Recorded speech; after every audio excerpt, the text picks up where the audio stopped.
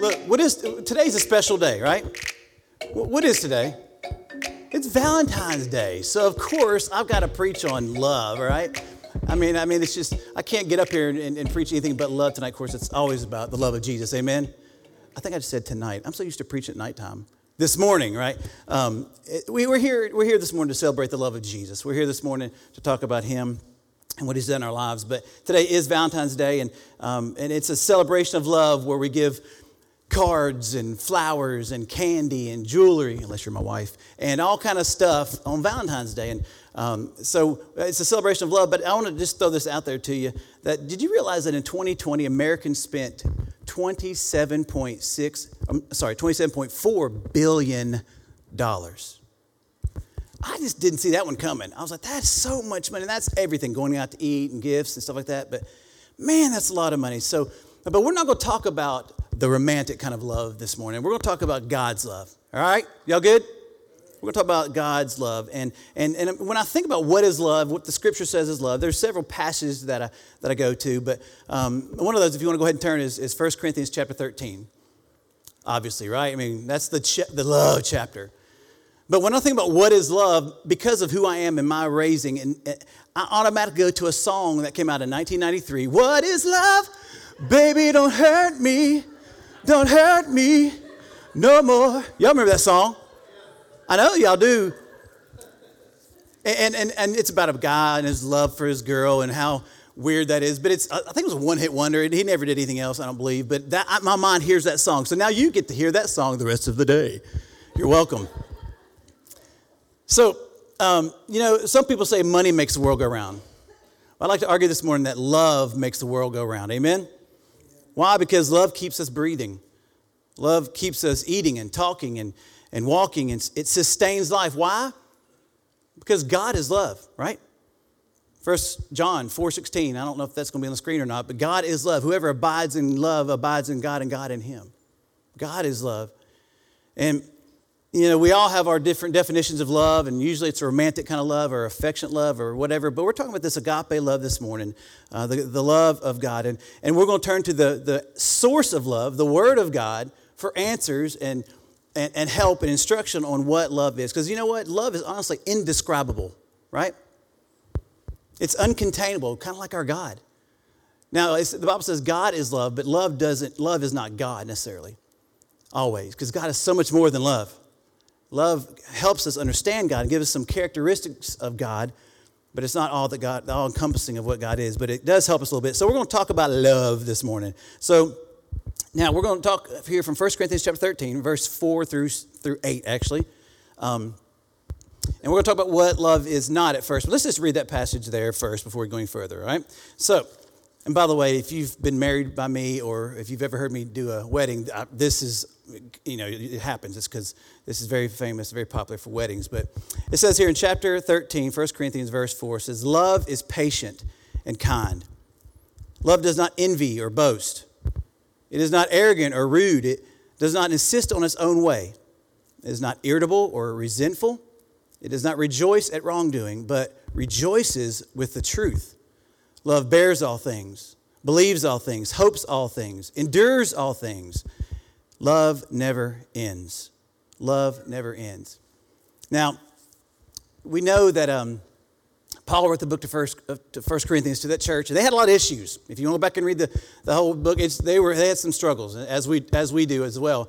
But he was talking about spiritual gifts in chapter 12 and chapter 14, but he kind of wedges this love punch right in the middle of these two chapters. And so I want to give you that little background of the spiritual gifts there as well. But we know that love is such a pivotal point of our lives, it's such a big deal in all of our lives, right?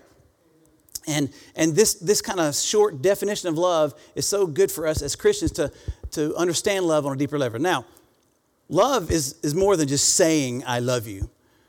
I can say I love you all day long, but if I don't act it out, right? If I don't demonstrate my love for you, what good is that? It's just words.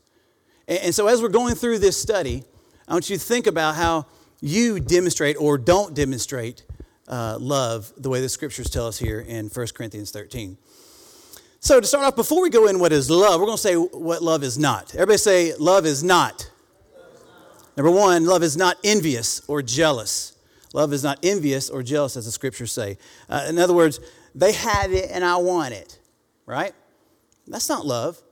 It makes me think of Cain and Abel. And his jealousy caused him to kill his brother. It makes me think of the prodigal son who was jealous of the world out there and all the fun they were having and how he wanted to get his inheritance so he could enjoy life because he was jealous. He was envious. It makes me think of Joseph's brothers in the Old Testament, right? They were jealous of their father's love for him, and they faked his death and beat him and put him in a pit, and he was sold into slavery because of jealousy or envy. We all struggle with being envious or jealous of what other people have, but that's not God's love.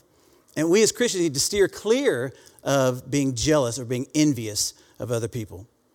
Love is not jealous. Love is not envious. Love is, number 2, not boastful. It does not brag. It doesn't talk conceitedly.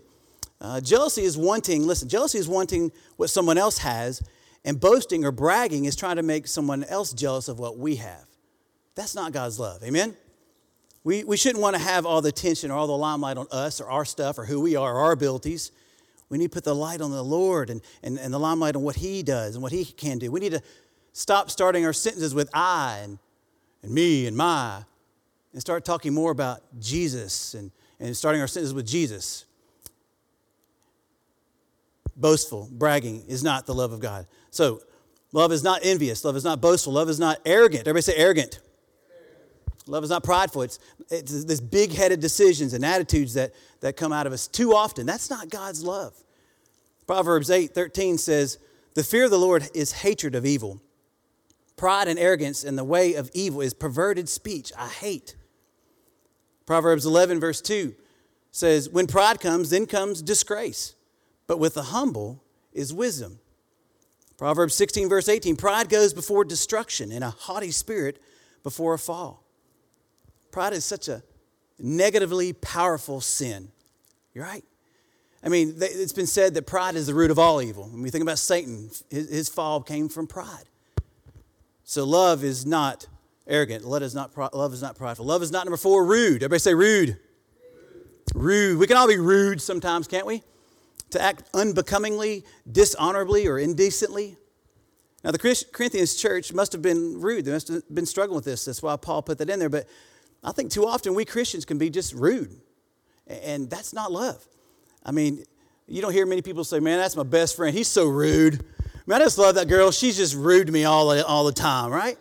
It don't coexist with love, with the way we need to be living as Christians. Being rude is not showing the love of God. Being rude is not becoming, honoring, or decent. Love is not rude. Love is not, number 5, selfish. Whoa, selfish. It's not about me. It's not about my wants, my desires. Kind of goes along with some of the other ones, but love does not insist on its own way, is what the scripture says. Being selfish is polar opposite of what Jesus was. Amen? Complete opposite. And as followers of Jesus, we need to be, first of all, Jesus-centered, but also other-centered, not self-centered. It's not about me. Philippians 2, verse 4 tells us that let each of you look not only to his own interests, but also the interests of others. Be other-centered. Be not so much about me and my way. We all know some selfish people, right? I mean, and most of us can be selfish at times. I mean, I'm never selfish. I mean, you can ask my wife. I'm just not, it's not in me, right? We're all selfish. I can be very, very selfish. I always want my way, and that's wrong. It's not the love of God in me that acts that way.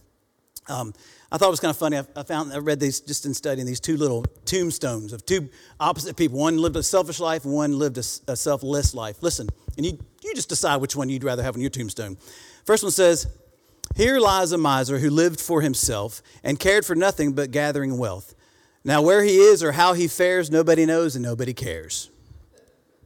No. The second one says, "At all times and everywhere he gave his strength to the weak, his substance to the poor, his sympathy to the suffering, and his heart to God." That's the kind of life I want to be known as, right? That's what I want to be said about me, and not a selfish, but a selfless life, a Christ-like life. Now, love is not selfish. Love is not, number 6, irritable. Everybody say irritable. Is that you in the mornings? I mean, that can be me sometimes in the mornings. Irritable. Easily angered, in other words. Or your temper will ruin your life. You understand that, right? A temper will ruin your family, will ruin your reputation, will ruin your testimony. We don't need to be irritable or easily angered. And when we do find the source of our anger, we need to seek it out and say, God, this causes me to be angry. I want to give it to you. This does not line up with what love is and what the love of Jesus in my life should be. It makes me think of one of the most famous Old Testament men in the Bible is Moses, right? And Moses, of course, was a godly man. God used him in mighty ways. But you remember when the Israelites were whining and complaining, and we're hungry, we're thirsty. Why'd you bring us out here to die? Can we not go back to Egypt? We had such a great life there. And him and Aaron were like, oh. So they go to the tent of meetings. They say, God, what's up? Here, what do we do here? And remember what God said? He said, go to the rock, speak to the rock, and it'll yield water, right, for the people.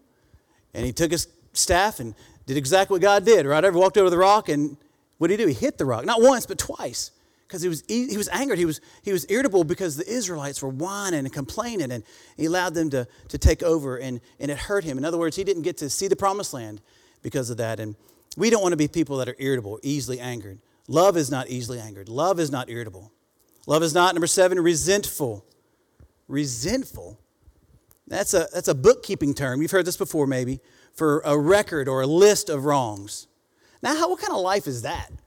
To keep a record of wrongs. And you're like, well, I would never keep a record or a list of wrongs. This resentful means love does not store up the memory of wrongs, because we've all been pained. We've all been hurt. We've all been wronged.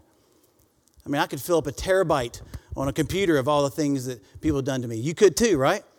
I mean, I read about a Polynesian village where it was practice for them when someone does something wrong to you, you would hang something from your roof to remind you of the wrong that was done to you. So all around my roof, you couldn't walk out of my house, right? Because it'd be full of images and things to remind me of the wrongs people have done to me. And that's not, woe is me. It's all of us. We've all been wronged. We've all been hurt. But to keep a record of wrongs is not the love of God, right? Because the love of God forgives and restores and renews. And as Christians, we've received that forgiveness. We've understood what it means to let wrongs go and to be forgiven. In Matthew 6, 14 and 15, on the Sermon on the Mount, Jesus said, for if you forgive others their trespasses, your heavenly Father will also forgive you. But if you do not forgive others their trespasses, neither will your Father forgive your trespasses. Man. But as Christians, we have received forgiveness through his love, through his grace, so we must forgive others and not be resentful. Love is not resentful. And lastly, love is not mean. Mean, where is that in the Bible? That's my word for it, okay? Love is not mean or doesn't rejoice at wrongdoing. Because when I think about people that get excited or fired up or laugh or whatever or belittle someone's mess ups or sin, that's just mean, right? And love is not mean. We never want to elevate or laugh or make fun of or rejoice at someone's wrongdoing. It makes me think of gossiping, right? How people want to I got to tell. No, we don't need to be gossipers. We need to stop that and realize that love does not rejoice at wrongdoing. Isaiah 5, verse 20 tells us that woe to those who call evil good and good evil. Love does not rejoice at wrongdoing. All right, so now we talked about what love is not. Everybody say with me, what is love? Come on. Hey. If you've seen the movie, the Rock, what is love? Yeah, anyway, all right, so what is love? Let's talk about what love is right now, all right? There's enough bad stuff. Let's talk about good stuff. Let's talk about what love is. But before we go there, I thought it'd be kind of cute, since it's Valentine's Day, to read a few little definitions of children. And when they were asked, what does love mean? These are good. Listen to this. From Rebecca, an 8-year-old, she says, what does love mean to her? It says, excuse me.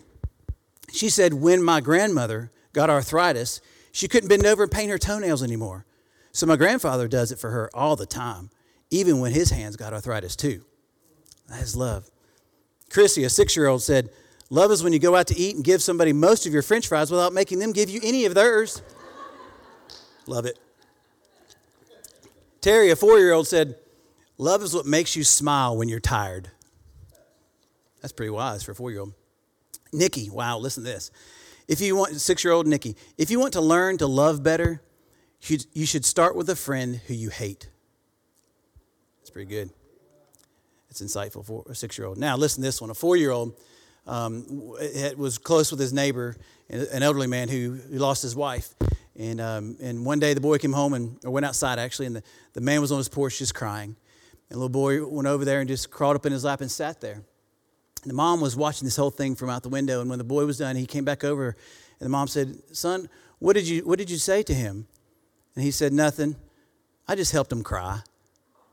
Oh, but that's love, right? From a child's perspective. But so much more than these 4 little definitions is the vast, compassionate, crazy love God has for us. Let's talk about that, all right? And again, I want to remind you that love is not real God love until we demonstrate it and live it out and prove our love. We can say, "I love you" all the time, but to prove it is something else. So love must have action. So love is, number 1, patient. Everybody say patient. Love is patient. Love is long-suffering or long-tempered. An early church preacher by John Chrysostom defines patience as when a man is wronged and has it easily in his power to avenge himself, but will never do it. That's patience. That's this long-suffering, this long temperance. Our Savior, the Lord, epitomizes patience, right? I mean, the night he was betrayed and arrested, this mob comes to get him, and you know, Peter gets angry, pulls out his knife and cuts the guy's ear off, and Jesus, I can kind of picks up his, "Come on, Peter." And he says, "Do you not think," here in Matthew 26, 53 and 54, he said, "Do you not think that I can appeal to my Father, and he will at once send more than 12 legions of angels? But how then should the scriptures be fulfilled that it must be so?" Jesus knew where he was going, right? He was going to the cross. He knew he had to get there. He knew that he had to be patient with the sin of the disciples, with the betrayal of Judas, with the whippings and the floggings, and eventually the cross. He knew that because it was love. He epitomizes love. He epitomizes patience. And that's another sermon on itself. But love is patient. Love is kind. Kind. There we go. Kind. Actively engaged in doing good to others. That is what kindness is. Jesus said in the Sermon on the Mount, again, in Matthew 5:40, 41, "And if anyone would sue you and take your tunic, let him have your cloak as well. And if anyone force you to go 1 mile, go with him," how many? 2 miles. That's kindness. That's the love that Jesus shows. That's the love that we are to show, this kind love. Mark Twain called kindness a language that the deaf can hear and the blind can read. Why? Because it's lived out. This is the kind of love that we have. I read this story too about a woman. Her husband just bought her a brand new car. She's all excited and hadn't had it but a couple weeks, and she wrecked it. And she just knew as soon as she was in the wreck, she said, "Oh, my husband's going to be so upset. He's going to be angry. What have I done?" And she was like, "Oh." And before she could do anything else, she reached over and unlatched the glove box, and out fell a handwritten note that said, "In case of an accident, remember, honey, it's you that I love, not the car." Oh, that's kind love, right? That's the love that we ought to be exemplifying. Love is patient. Love is kind. Love rejoices with the truth. Number 3, rejoices with the truth. To be glad, to take delight in the truth, what's right. The Word of God is truth, amen? We delight in it, rejoice in the Word of God. 2 John verse 6 says, "And this is love, that we walk according to His commandments." Rejoicing in the truth of God's Word, right? This is the commandment. Just as you have heard from the beginning, so you should walk in the Word, in His commandments, in His love. It's complete opposite number 8 we said a while ago, that love is mean. Love is not mean. It rejoices with the truth. We need to rejoice with the Word of God and the people of God. And God's Word is so good. So love is patient. Love is kind. Love rejoices with the truth. Love bears all things. It protects. It covers. That's the word that's used here. This bears all things. Same word used for a roof covering. Okay? It's used here as an ongoing covering from outside forces and inside struggles. What does that mean? Love covers, love bears all things. I love the way the great preacher Charles Spurgeon illustrates this. Now you got to pay attention to this little quote here, okay? Because it's really good. Listen. Don't listen to me drink water. Listen to this illustration. He said, "I would, my brothers and sisters, that we could all imitate the pearl oyster." The pearl oyster. "A hurtful particle intrudes itself into its shell, and this vexes and grieves it. It cannot eject the evil.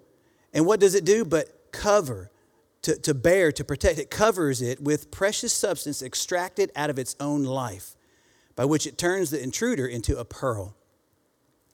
Oh, that we would do so with the provocations we receive from our fellow Christians, so that pearls of patience, gentleness, long-suffering, and forgiveness might be bred within us, by which have harmed us.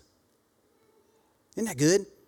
So because of the love of God in us, when stuff happens to us, we cover it with the love of God, and we trust the love of God, and we believe in the love of God, and we allow the love of God to use that in us to become a pearl for the glory of God. That's good stuff. Love bears all things. Love believes all things. It believes all things, to always trust, to have confidence in. Okay? Not in necessarily the word love, but in the God of love. All right? We too often are easy to take what we hear about people and say, oh my goodness, can't believe that happened. We got to believe what's right in people first and foremost, right? And when we do find out about a brother or sister in Christ messing up or doing something they shouldn't or whatever, we go to them in love, and we encourage them, and we believe in love that God will do a work in their life of forgiveness. And Galatians 6:1 says, brothers, if anyone is caught in a transgression, you who are spiritual should restore him in a spirit of gentleness. Keep watching yourself, lest you too be tempted. But to believe the Lord in our lives and believe the love of God in people's lives, it's not pointing fingers. Because when you point one finger this way, Pete, what happened? How many are pointing back at you, right? We've heard that 1,000 times. But love believes all things, especially the godly and the virtuous things in us. So love believes all things. Love, number 6, hopes all things. Boy, is that hard to read for y'all? Okay, that's a little small. But love hopes all things. Refusing to take failure as final. Because, we've had a lot of failure in our life in the last year. We've had a lot of ups and downs, but a lot more downs than ups. But we believe in all things. We hope all things, right? Love hopes for the best. Love hopes in God and His plan and His church and His people. We trust Him. We hope in Him. We don't know what to do or how to handle a situation or a pandemic or a death or a sickness or a problem or a failure or a loss.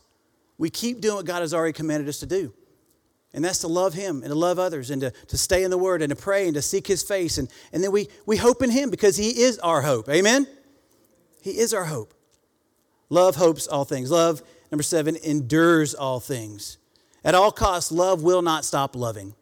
At all costs, love will not stop loving. The word endures there is a military term used for an army holding a position, a vital position at all costs. No matter what, don't let them get past here. Hold your position. Endure all things. Acts 7. I was reading, just in my own personal time, the book of Acts. And when I was going through this, I was reminded of the man Stephen, who had the privilege and honor to stand before people and explain the gospel and to preach the gospel. And he shared with them the love of God and the love of Jesus with these people. And they didn't like it, did they? Right? They stoned Stephen.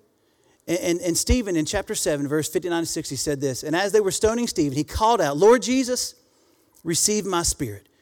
And falling to his knees, he cried out with a loud voice, Lord, do not hold this sin against them. And when he had said this, he fell asleep. That's loving at all costs. See, Stephen had experienced the love of God himself, and so desperately wanted these people to experience the love of God. So he endured stoning. He endured death because he loved the Lord and he loved others as we should. Love endures all things. And finally, love never ends. Love, not once, not ever, fails or ends because true love is God. How can God end? How can God fail us? He can't. Love never ends. Let that sink in. Let that sink in. Now, we've been talking about what love isn't and what love is. But I don't know if you caught it or not, but basically Jesus is love, right?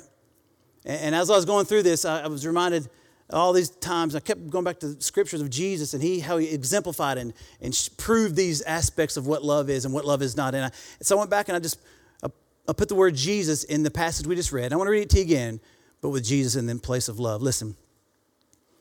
Jesus is patient. Jesus is kind. Jesus does not envy or boast. Jesus is not arrogant or rude. Jesus does not insist on his own way. Jesus is not irritable or resentful. Jesus does not rejoice at wrongdoing, but Jesus rejoices with the truth. Jesus bears all things. Jesus believes all things. Jesus hopes all things. Jesus endures all things. Jesus never ends. Hallelujah. Amen. Jesus. It's all about Jesus. So I got a couple questions for you. What kind of love do other people see in your life? Do they see these things we described as what love is not? Envious? Do they see jealousy? Do they see boasting or bragging? Do they see an arrogance or pride in your life? Do they see you as rude, selfish, irritable, resentful, and mean? Or do people around us see us as patient? Do they see us as kind? Do they see us as rejoicing with the truth? Do they see us as people that with a love that bears all things, love that believes all things, hopes all things, endures all things? Do they see the love of Jesus in us that never, ever fails? That's my prayer for us today. That's my prayer for your life, and to encourage you to live out this love of God. Yeah, we have the best gift ever. We have it's hard to explain, but we just have it all in Jesus. And I just want to challenge you. Are you living it out? Are people seeing that love? I know it's tough. I know life is, full of sickness and death and awfulness and tragedy and pain and hurt and wrongs. But let's focus on Jesus. Let's focus on Him being kind and loving, compassionate, enduring, never failing. This is Doug Ferris, and I'm blessed to be the pastor here at Underwood Baptist Church. I want to thank you for listening to our podcast. It's our prayer that you'll do more than listen to the sermon or gather religious information. We want you to encounter God, and we pray that He will impact your life. If you'd like to contact us for any reason, please go to our website at underwoodbaptist.org. All our contact information is there, and we look forward to hearing from you. I hope you were blessed by today's message.